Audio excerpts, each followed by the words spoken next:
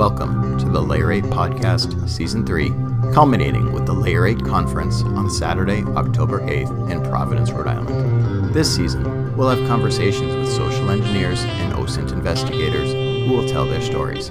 We hope you enjoy them. Welcome to another episode of the Layer 8 Podcast. I am here today with our guest, Chris Russell. Welcome to this episode, Chris. Thanks. Really excited to be here. For the benefit of our listeners, could you please give them a little bit of an introduction into who you are? Sure. Currently, I'm the CISO T0 group, but before I got into cybersecurity, I started off my career in Intel, human intel to be specific, so human intelligence collection. Did that for about 10 plus years, globally, internationally. And towards the end of that, seeing how many of the things I was involved in involved trying to get people that could compromise systems or networks or get on things. I saw the light that InfoSec cybersecurity is kind of the next wave and kind of a good pivot point for me. So got out of that world and kind of reinvented myself into this world, and a lot of stuff carry over. So I got back my master's and worked my way up to the engineering ranks, the technical side, and then kind of landed in leadership. And so now I've made it to CISO, and I like to kind of sit back and not necessarily go through my journey necessarily, but talk about some of the things that maybe made big changes and really benefited and helped me kind of get ahead, because I feel like anytime we can share those stories into anyone that they can use that, put in their tool belt, it's a good thing. Yeah, I'm really looking forward to talking to you a little bit with some of your experiences in the military and some of your human intelligence. But early on in this, if people want to find out more about you, your Twitter account, am I right by saying it is at Crewster, CR00STER? So hopefully people can catch up on that. And you also have a lot of information on your GitHub page, which is also the same as well, github.com/CR00STER. What type of stuff do you like to put on your GitHub page? So that GitHub page is mainly talks and demos and podcasts and different things I've done there, just so it's kind of one-stop shop. A little bit about me too, so people, if they do want to decide they didn't want to talk to me, I can be like, well, go check that out. This is what I've done. So I either fit or I don't fit for what you want. But not the highest technical GitHub page. I've got, internal stuff for that with GitHub and GitLab, but that public one is mainly, I guess, my bragging page, if you will.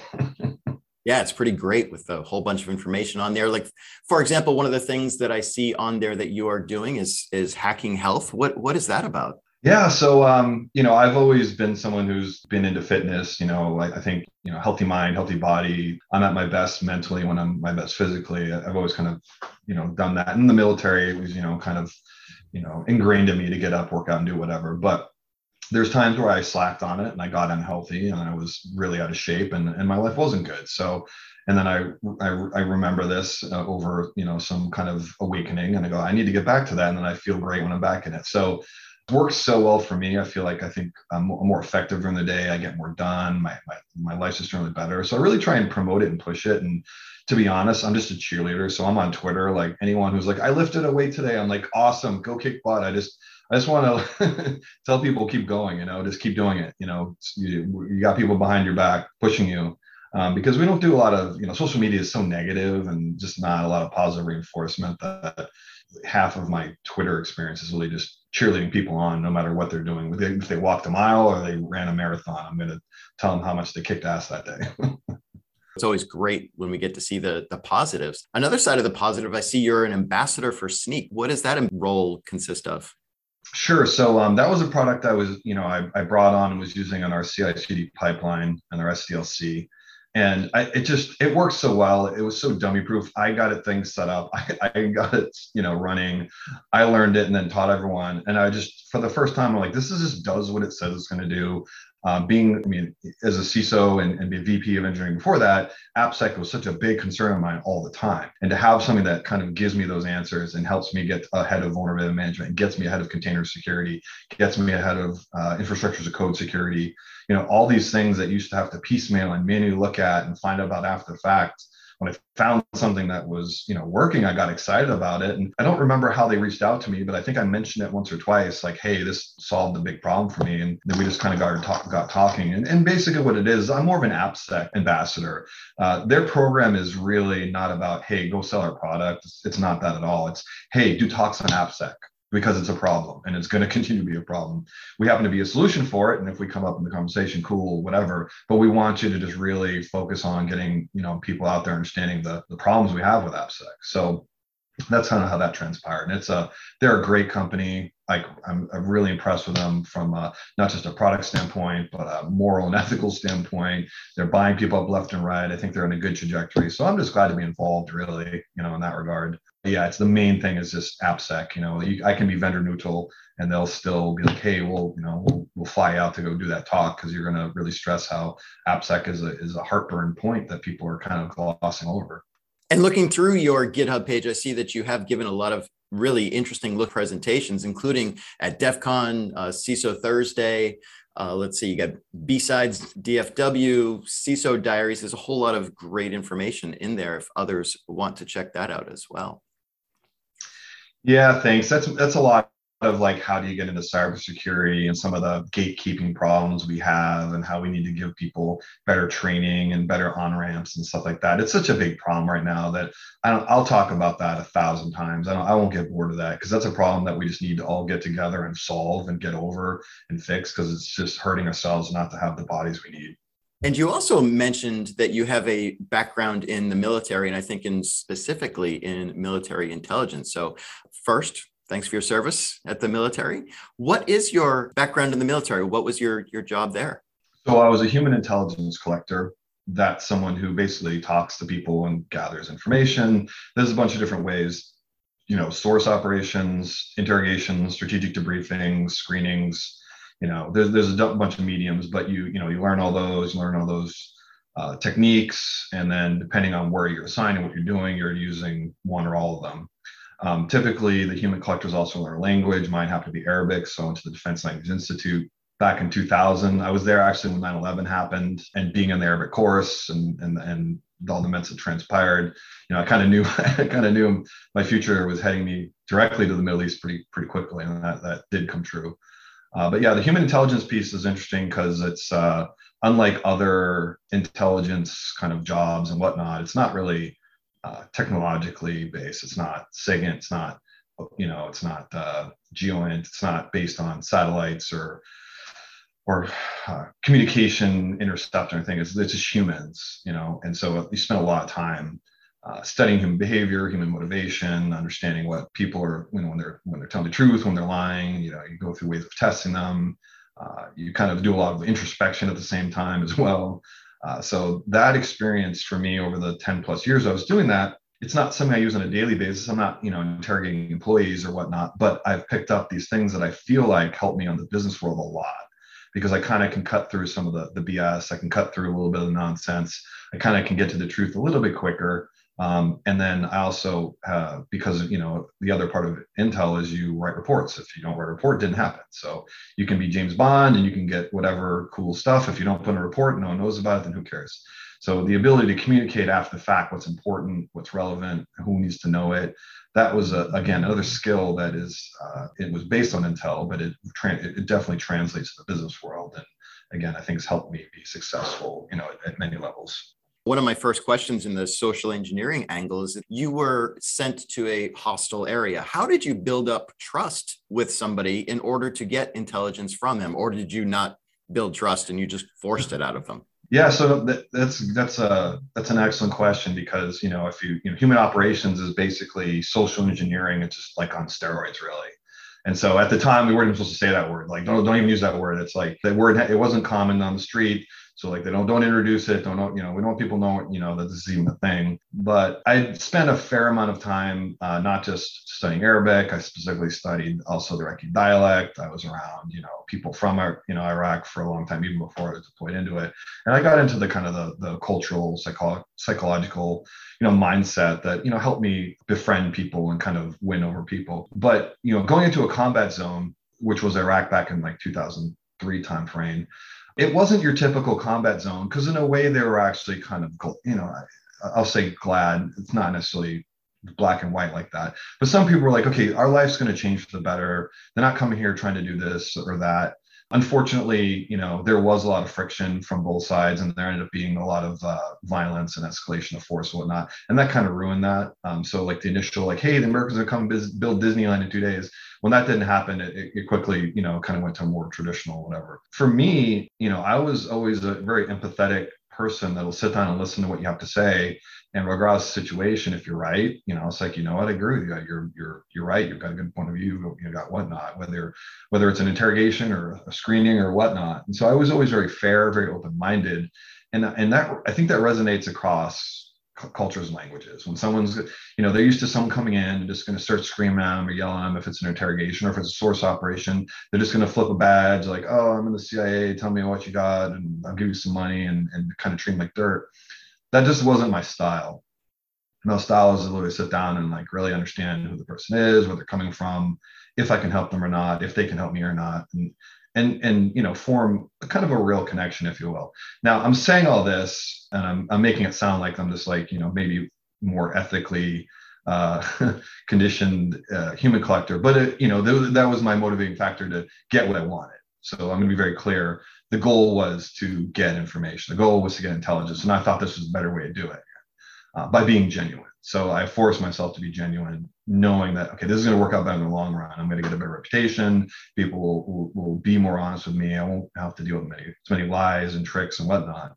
But at the end of the day, I always have to remind myself that I have a purpose here, and it's not to make friends. It's not to, rebuild the nation. It's to gather intelligence, to find out about attacks and car bombs and all these other things are going to happen ahead of time, so we can, hopefully save some lives. Yeah. So one of the first things when you're running source operations, you got to realize is that, you're this figure of authority with some people, regardless of what walk of life they're in, and they're looking to get something from you. Otherwise, they wouldn't have either, agreed to meet with you or whatnot. And they're going to want to make you happy, whether they can or not, because they think I'm going to get something out of this, whether it's monetary protection. Maybe they think they're just connecting themselves with a new power. And in the Middle East, they're very used to this. If you were in the government, like half of them were spies. So you kind of latch onto one of them, and that was kind of a safety net for you and your family. So you got to test people, because, they're going to want to give you answers, whether or not they're true or not, because they don't want to let you down and you to kind of cut them off. So I'm meeting with someone, it's the first time, and it's like, hey, you're from this area, there's a bunch of bad things going on. If I just said, hey, who are the bad guys? And they didn't really know at the moment or whatever, they could have just given me an answer because they don't want to let me down. So you got to start off with asking things that that are not that serious. So it's like, okay, well, who's the local imam, and what's the local mosque, and what are people doing for work? And you just go through these atmospherics that you already know the answers for, because you've done your homework. And you see if they're being honest even with those. They're not even being honest with those. And it's probably not a good sign you want to kind of move forward with. They can't be honest with like the basics, and they're making stuff up, then that's not a good sign. But then you kind of start asking things that like don't even exist. Like, oh, there was like this big attack last week, and like they blew up this like supermarket. And it's like, none of this happened, by the way. You just make something up like that. And if they're just going along with it, oh yeah, that was the Wahhabis, or that was she, and they're just going, then right there, you got someone who's, either they're trying to lie to you to begin with, or they just don't want to let you down and be like, oh, I don't even know about that. Because then you're like, oh, well, you're no good to me. You're gonna go somewhere. So you kind of got to go through these tests early on with people to see how honest they're really being, for good or bad reasons. And then you start testing with like real stuff. Like, okay, well, there actually was an attack last week, and you do know about it. So do you know who did it? Do you know where the weapons came from? Blah, blah, blah. That kind of, you've gone through a couple of steps. You've got someone you kind of feel like you can trust now. And then you can start kind of giving them things, you can start, whether it's monetary things or like a badge that helps them get in front of a line for like some food or whatever it is. You can start kind of giving that and building that relationship, giving them some information that's not, obviously not our secrets, but stuff that'll help them out. Like, oh, they're gonna form there's gonna be a job fair next week where they're gonna hire a bunch of military people. Just be at this place's point and be there early, and you'll be able to get a job and stuff like that. So you got to start offering things to make people's lives better to have this kind of relationship, kind of work out. But as far as like creating an environment where you meet people, that's a tricky thing. You have to be very creative, because you can't just drive through the neighborhoods they don't know your intel, but they know you're a soldier or whatever you are. I had like nothing on me, so I wasn't always clearly a soldier. I didn't have any name tags or anything that was, identified who I was. I wasn't always in a Humvee. I was in civilian vehicles and stuff like that. So even if I just showed up somewhere, I could just get someone killed, if I'm not good about it. So you find reasons to go into neighborhoods. You bring food, and you kind of pretend you're like civilian affairs, whatever it is. You go to like something that got blown up and they're fixing it. You just kind of hang out and kind of scope who's helping out and just kind of watch, and eventually you kind of identify some people that look like either a person of authority, or they kind of know what they're doing, or they're invested in helping the situation. So people who are invested in helping the situation might be willing to invest in helping the situation from a different angle. And so you find those people and you find a way to like, hey, meet me later. Here's my card. Can you email me? Can you call me? Here's a small cheap cell phone if they don't even have one. You have these little burner things. Be like, hey, here, take this. Give me a call later. We can figure out what else we can do for your neighborhood. And you try and figure out a way to safely meet them so it's not a risk for them. And that's always a challenge. But and it's a slow, methodical process. Building a source network in a combat zone is not an easy thing.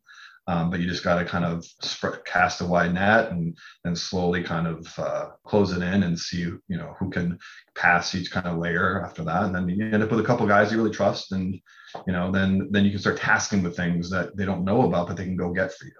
And I'll tell you this is a funny story because I'm this intel guy. I'm attached to this like infantry battalion. They don't really know what I do. They think I'm like CSI.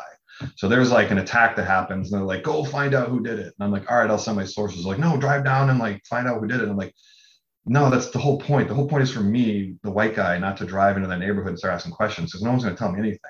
The whole point is I've got a source who can drive into the neighborhood and ask questions. They're going to be like, oh yeah. And they're just going to talk to this guy. And they're like, no, I think I just want you to drive in and ask questions yourself. I'm like, okay, I'll do that, but I'm going to do my thing too. That was a little bit of an education process for the actual military side. Is they just weren't used to having an asset like me and my team and stuff like that. So had to kind of do a little education on there. Like, look, we can provide you a lot of stuff, but it's not CSI. I'm not going to tell you like where the shooter came from, like by measuring it out and doing schematics and drawings. I'm going to ask my sources to go and find out, and we'll come back and write a report. That's one of the things that I also try to explain to people is in building rapport, we need to make sure that the level of the ask is going to match the level of rapport. And it sounds as though you were being sent in with this huge ask with no rapport. So you have virtually no chance at gaining the information until you've built up the correct level of rapport with your targets. Yeah, exactly. And we would have people do walk-ins, say, just come to the gate and be like, I have information. And like right off the bat, like we know that like, that's not the way to do it because they just want money or whatever it is. And you gotta deal with it, talk to them, hear what they have to say. Like everyone knew where plutonium was or knew where the weapons of mass destruction was. So we had the people like who literally had to just be dedicated to like dealing with that on a daily basis. We'd rotate it so it wasn't all, the same guy all the time, but literally just hearing the same nonsense over and over. You have to do it, but there's no rapport, there's no real intel. It's just kind of a mandatory thing. Building rapport and going out there is really just being out there and just exposing yourself to a bunch of different situations where you can start some sort of human interaction, and you're doing the math in your head the whole time about who here has some sort of placement access to something or could or is reliable. You're constantly analyzing, which is an exhausting thing. I'd come home. I mean, it's also the desert. It's hot as hell. You're in all this gear, but the mental exhaustion from constantly analyzing everyone I was dealing with is just, it's almost, I almost have migraines at the end of the day. And this is something that later in my life, like I don't necessarily can turn all this off. I'm not, it's not the same level now, but like I'm constantly kind of doing the same thing when I'm like, in a room full of people where I'm instantly kind of analyze the situation. I'm like, I'll just stop that or I'm going to end up having a headache and I'll have to leave and be antisocial.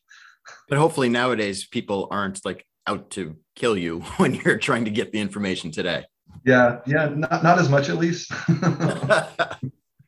Yeah, not even close. I wanted to circle back to one of the things that you said early on in that story. I know some people either don't know the difference or they're going to conflate sympathy with empathy, but you mentioned how you had empathy and you were empathetic with the people that you were talking with.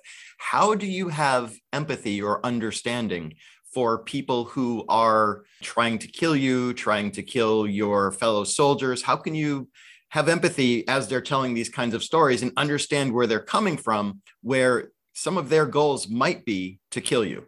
Yeah, yeah. So, and this is a scenario I dealt with quite a bit actually, and I'll go into a couple stories afterwards probably.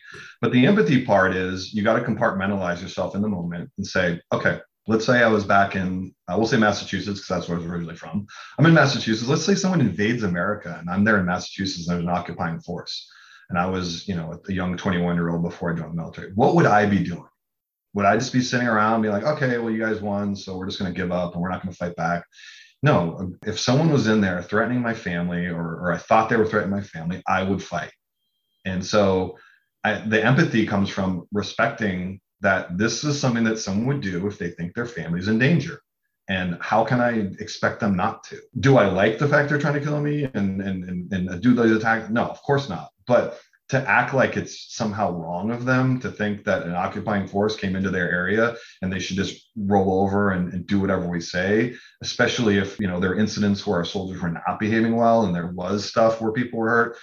How could you possibly expect anyone to do that if you wouldn't do that? So you got to compartmentalize yourself in the moment, as hard as it is, and say, forget the fact that this person might kill you if you guys are alone or try to in a different situation, and say, I'm going to just forget that for the moment, because what I can get out of the situation is something that can hopefully save lives and stop more of that violence. And so you really have to push that to the back of your head. And you do have to deal with those things later. You don't just, that doesn't just go away. You have to kind of decompress and kind of go over some things. But, the source operations part, you're not dealing with as many people who are actually trying to hurt you. Some of them may be doing that as a cover to eventually try and kidnap you. And that I dealt with that. But the interrogation piece is one where, by all means, someone was captured during an attack, or during an operation. And then, I come in to, find out more about the cell and some other things. Those are people who, I could kind of see, I call it being switched on. If someone had been involved in violence, they have that kind of adrenaline rush. They have that kind of, they're just kind of a different zone when that happens. And when I come into that situation, I just remember thinking like, yeah, this is someone that would hurt me if they had the chance. And again, you got to compartmentalize that situation and say, what, as much as this could be scary for me or intimidating or what, which wasn't, I was never really physically intimidated because of the situation, but just knowing that, for some people rattles them. And so I'd say, I'm going to make the best of this. I'm going to de-escalate this. They expect me to come in and start screaming, yelling, and doing things that kind of scare them. And this was never my style. I was very businesslike, and I would tell them very much the story I told you just a second ago, like, hey, you were just involved in attack because, this is your homeland and we're not, we don't belong here according to you. And this is this and this. And I just talk through this and be like, look, I get that. I'm not going to judge you on that. And, but here's the deal, there was just this massive attack between your guys and my guys. And guess who got hurt? A bunch of civilians. So is this really good for anyone? Like, how about we just do something to stop this violence so that no more civilians are getting hurt in kind of the crossfire, and try and come from like a business angle almost. Like, let's figure out like something to make good out of this. And you're going to go to jail for a while, but maybe if you help me on this and we are able to, stop some of these violent altercations, then, I put in a good word, I write a letter or whatever, you maybe serve less time, maybe get early, whatever it is, and kind of make it very business-like. And it really throws the people off guard when they know they're in a lot of trouble and you don't come in and just try and scream at them and bowl them over. And especially physically, I'm not trying to say I'm physically intimidating, but I'm not someone they expect to come in and be very logical and reasonable. They expect me to come in and start smacking around and stuff like that. And that was just never the case. I really like some of the things that you've described that make you a human lie detector. Describe some of the patterns that you might use where you're trying to get some simple information out of them at first, and then throwing them some deliberately false statements to see if they catch on to those. One of the other things that I've heard that some investigators might do is, after they tell the story, have them tell the story backwards to see if all the details match up. Is that something that you've done as well? That is exactly true. People rehearse it in their head. They memorize it. They don't memorize it backwards. They have a very hard time. The only people who can remember it backwards are the people who lived it, because they visually, or however they remember it, they can go back and whatever. If they just remembered a story and said, okay, I was first I was here, then I went here, and then I picked up Johnny, and then I went to the store, and then I came home. If you memorize that over and over again, but you didn't do it backwards, you will have a hard time getting that one right. So that's one we definitely use. Another interesting one I picked up, and this was one that's not in any books. I'm pretty sure I came up with this. It's a very niche and specific scenario, but you have people who are lying about who they are. So you're in certain parts of the country or world, they don't have like a US ID card that's like a very official and has holograms. They literally have these paper things that are laminated. And it's like, you know how hard it is to make fake ones of those, right? So everyone's got these fake IDs. They've got a different name. They got whatever. And so the first thing you're trying to do is establish who is this person, and do they have any reason to give you the real name? No, they don't. So a lot of people will go in and out and whatever. But I figured out something. And so one of the things I realized is that when people are lying to you, they don't want to get caught in the lie because that'll make things worse. So they want to lie just enough to kind of get through the situation, but enough where they can remember it and not get caught in it. Because as soon as they're caught, it's kind of a, you're on to them, and then you're going to dig deeper. And so I would ask, and this is a pattern I found out, I would ask, their all their siblings' names, their kids' names, everyone their household's names, and they'll give the first name honestly, but then they'll lie about the middle and last name because they've come up with this whole lie about this. They'll give the year of birth right because it'd be really hard to remember like 10 different birthday years. It's gonna be hard to remember, 5, 10 different names. So remember the first name right, and then the other one's their father and their grandfather in the Middle East. So it's like easy to kind of remember that lie. But what I did is I had access to this Oil for Food database where just based on first names and dates of birth, I could look them up and find out their real name, and then find out their name, their address, all this other stuff. And so I used that. Like I came up with that and I started using that. And I literally, anyone who came in and lied about their name, either I'd find out who it was, or I'd be like, well, look, you're not even in the database. So here's the thing, you're not even Iraqi, you're probably a foreign fighter. So you actually don't have any rights. And since no country is calling for you to come home, no one's ever looking for you, you're really just not going to go anywhere ever. You're just going to kind of be here, not ever going to court, not going to wherever.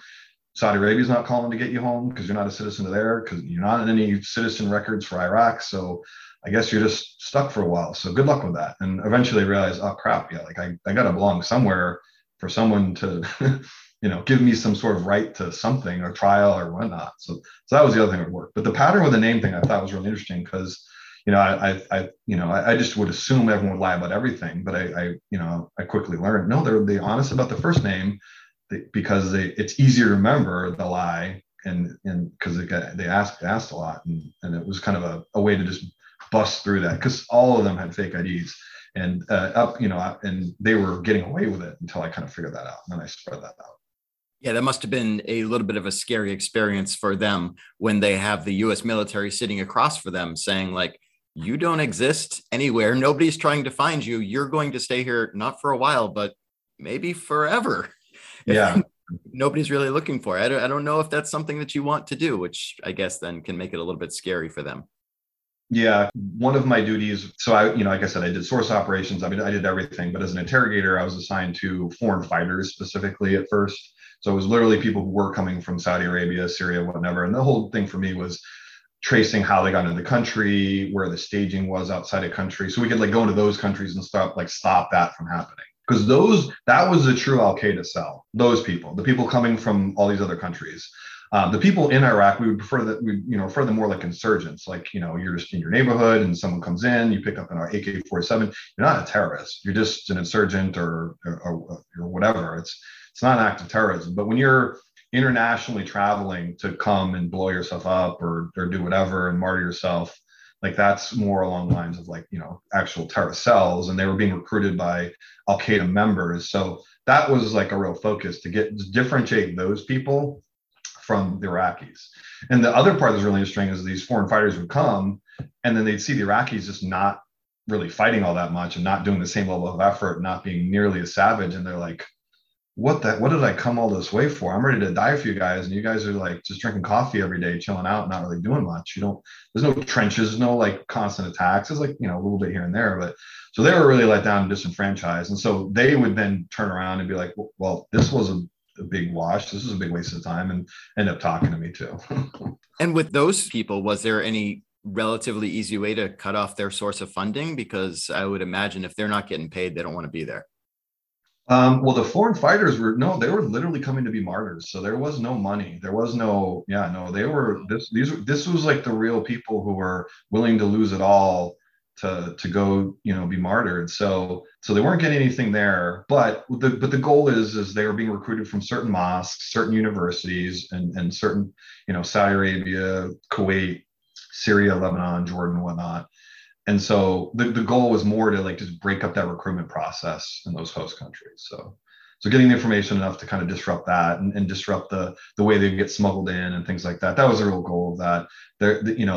There was some fundraising, and the money would go to the families of the martyrs to a degree, but I mean, there was no interest in trying to, stop that from happening, because at least the families are getting money in that situation. Do you have any stories or examples of situations where you were able to prevent some kind of big attack that you knew was definitely going to happen based on the intelligence that you got from people?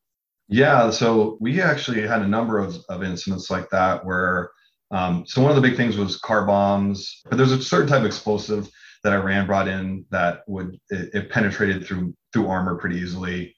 But after a while, after the whole kind of beating the street and just kind of meeting people, shaking hands, kissing babies, giving money out, doing whatever, and then finally ending up with a group of people I recruited that were trustworthy and would do things for me. I hooked them up with cars and cell phones and GPSs and all these other things, and trained them on how to training people how to use a GPS is interesting. I learned that you can't really train someone in a foreign language very easily to use a GPS, because they think it takes a photo when you hit the button. So I would just really train them to hit this button 3 times, hit this button once, and hit this button, and just do it only when you're on target and don't do it any other time. And that would be the only way I'd get a successful kind of GPS grid for wherever it was. But yeah, we stopped, I would say, maybe 10 car bombs during my initial deployment. And then there was a bunch of those specific locations where they had those Iranian projectile kind of explosives that we kind of got early warning on. And that was a matter of them, being part of the cells to a degree, joining the meetings, finding out about stuff, and then coming and let me know about it. And after a while, it became, we could electronically communicate really easy. We could text, we could email, we could do things like that. So I could find out things pretty quickly. There was also, just rounding up the regime early on. So a lot of those guys would go find those guys, and they're hiding out in mechanic shops and these weird places. So we looked for them for that. Weapons caches was a big thing too, finding out where weapons caches are. But the car bombs and kind of those types of attacks, those are the big ones in my book. Those are the ones I felt best about, because those just wreaked so much havoc on everything. Probably had about 10 of those over the course of that first year I was there. One of the things that I've been seeing in some of the stories recently with Ukraine and Russia is OPSEC situations. Did you ever run into situations there where you saw that they were bad at OPSEC and ways that might have helped you? You talking about the other side? Yes. There was some pretty bad OPSEC on certain things. So one of the cases I was on was a case of a missing soldier, Sergeant Maupin, who they did a proof of life video, and then they did an execution video. And what we could do with that video was actually quite a bit. We spent a lot of time analyzing that video and going through different technical resources to filter out lights and find out shapes of the background. So we figured out where it happened, where the video was, the people in it. We got, measurements and everything you could do to kind of break down their physical traits. So, one by one, I found those guys that were responsible for it. And obviously they're not, didn't want to admit that right away, but you got a video there, and they got the height, weight, you put them all next to each other, and you show them the picture, and you have them lined up the same way, and you're like, hey guys, the crew's back together, and they're just looking at you like, we probably shouldn't have videoed that way. Which, that's an interesting story too, because they did execute the soldier, and we were looking for the remains, and they knew if they admitted to it, it's basically admitting to murder. So there's just no reason they should ever do that. Their cell leader was a pure sociopath, Abu Doha, and he wouldn't admit who his daughter's name was. He wouldn't admit his family. I would show him records from the Iraqi government on his whole household, and he'd be like, nope, not me. The guy just no shame, no sympathy, no emotion, was just really cold. So after a while, what I did, and this was him and I, it was like a mental battle, of he was just like, I'm going to beat you. You're not going to. So what we did was, we were monitoring their communications outside the prison, because if you just shut off communications to the outside world, you don't know, they'll find a way, and you don't know. So we kind of let them have a way to get communications out where they didn't think we knew, but we did. And then we did this whole thing where we convinced him that one of the other people told us where the body was. And so he sent a message out to get it moved, because he just so badly did not want me to find it and did not want me to win. This guy was, again, pure sociopath. He didn't want me to find it, so we sent out the message to move it, and then we just were tracking, and we followed the guy, and that's where we found it. So that was one where we just kind of had to use his sociopathic, narcissistic, mentality against him, and it happened to work. But that was like a long time into it. That there was many white hairs from that whole situation for me trying to talk to those guys. And so when that was finally over, that was a giant relief and a giant, just success, at least for me personally, to just have gotten through that. You mentioned, human lie detector, whole nonverbal indicator deception. I'll just comment on one thing there that I did all the training on that. There's no one thing that tells you when people are lying. It's really just more of you get a baseline, you talk to them, you ask them questions that you know answers to, and you see how they respond. And then after a while, you start seeing deviations from that, and you kind of get that feeling. But when people tell you, oh, they looked up and to the left when they said that, well, that doesn't mean he's lying, because that's just maybe what they're doing, or maybe they had an itch, or there was something on the ceiling. You just kind of get a baseline, and it's a thing where if you just talk to a lot of people all the time, you just end up getting up on the pattern recognition thing, and people are good at that, or people are good on picking it up. A lot of times on my podcast, I speak to the practitioners in the field, the social engineers, the OSINT investigators. It's not very often that I get to speak to a CISO. So I often like to get your perspective on the field of social engineering. What do you see as some of the biggest social engineering threats today from a CISO's perspective? So one of my big concerns right now is developers. I feel like developers are a target for a very easy way of getting bad things in your environment. The way we treat them as mercenaries, the way they're contractors, we hire people around the world, we cut them loose. It's not a great relationship where they're like really brought into the company and treated in a good way, I feel. And I feel that's a giant risk, because I've seen interviews with ransomware teams where their phishing attempts didn't work, and they just started reaching out and offering them money. And that's, as a human guy, that's the early stages of recruiting people. They don't have the skills yet, but they could get those skills, and they could get people who could recruit developers to think they're not even necessarily involved with the bad guys. There's all the things that people could do to recruit them and get bad code in your environment. And I just feel like that is just a thing that it's happening in some places already. There's backdoors being put into products all the time because certain developers are, being paid for by whether it's a nation state or other, business, competing businesses. It's so rarely caught that people won't think it's a real thing. I know it's a real thing. I did it a lot, never got caught. And so when I hear people talking about, and not to bash on people doing physical pen tests, that's a thing, but I wouldn't bother. I personally, if I was trying to get to your crown jewels, I wouldn't try to go in the front door. I'd find the guy who's already in the front door and I'd work on him. So I wish from pen testing and physical pen test standpoints, we would actually start like a fake recruitment test. Because that's, I feel like, a more at least complete form of a test. Yes, do the physical part, but then have a campaign where you go after a couple of developers and a couple of VPs and see what kind of information you can get from them. See if you can get them to like be your friend and start giving up some goods, about trade secrets or whatever, or whatnot, or get them to click a link once they're on their system inside the network. So I feel like that, that's something that is really just kind of, no one thinks it's a thing, and it's a thing. So are you really advocating for having some phone call vishing exercises, stronger phishing exercises that are targeted and really speared or whale vishing after targets?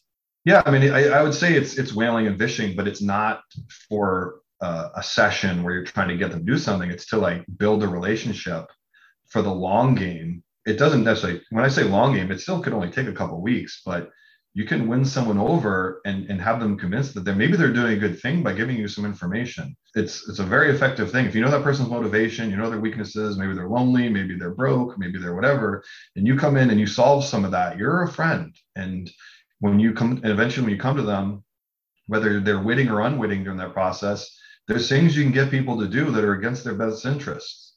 I did it a lot.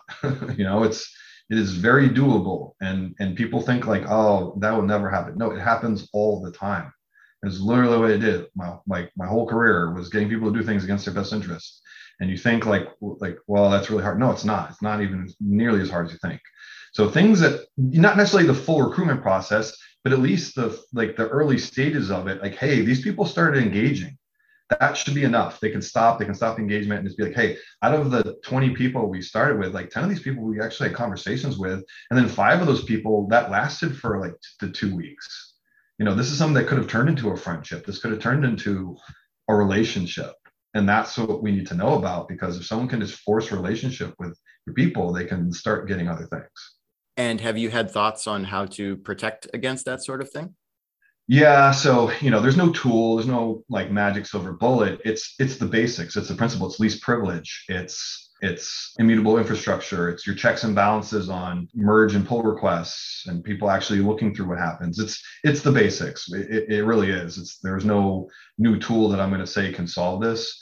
But it's, making sure that no one can do things that no one else really knows about, or if data is pulled, there's some questions are asked because of that. The whole point is you get someone that's supposed to be playing with the data, when and how and what they do with it. All that should be stuff that you have some data on. So if all of a sudden there's a USB drive in your environment, you should know about that, and it shouldn't be allowed, and have some alerts for that. So it's the basics. It really is. But we are so bad at that, and we're so trusting. We just assume, well, the lead dev wrote it all, so what? Well, you want him to leave with it all? No. So it's not that you have to treat him poorly about it. You still have to treat him with respect, but then make him understand, like, this is our business. Like, this is everyone's livelihood. The whole company is relying on this. And if this gets leaked, like, everyone could lose their job. So don't take it personally that we don't want you to just be able to copy this code into another repo without questions being asked. I mean, it involves a delicate conversation so people aren't hurt, but it's a legitimate thing that, people should understand, like, hey, we're just trying to protect everyone here for the business. And Chris, do you have any upcoming conferences or presentations where people can check you out? Yeah, I'll be in the Texas Cyber Summit, I think in September. I think that's about it for right now, though. Well, this has been a whole lot of fun. Thank you so much, Chris Russell, for joining us today on the Layer 8 podcast. No problem. Glad to be here anytime.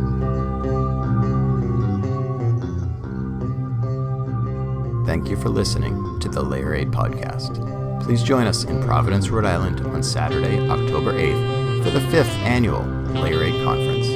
The Layer 8 Conference is a 501c3 nonprofit organization as designated by the United States Internal Revenue Service.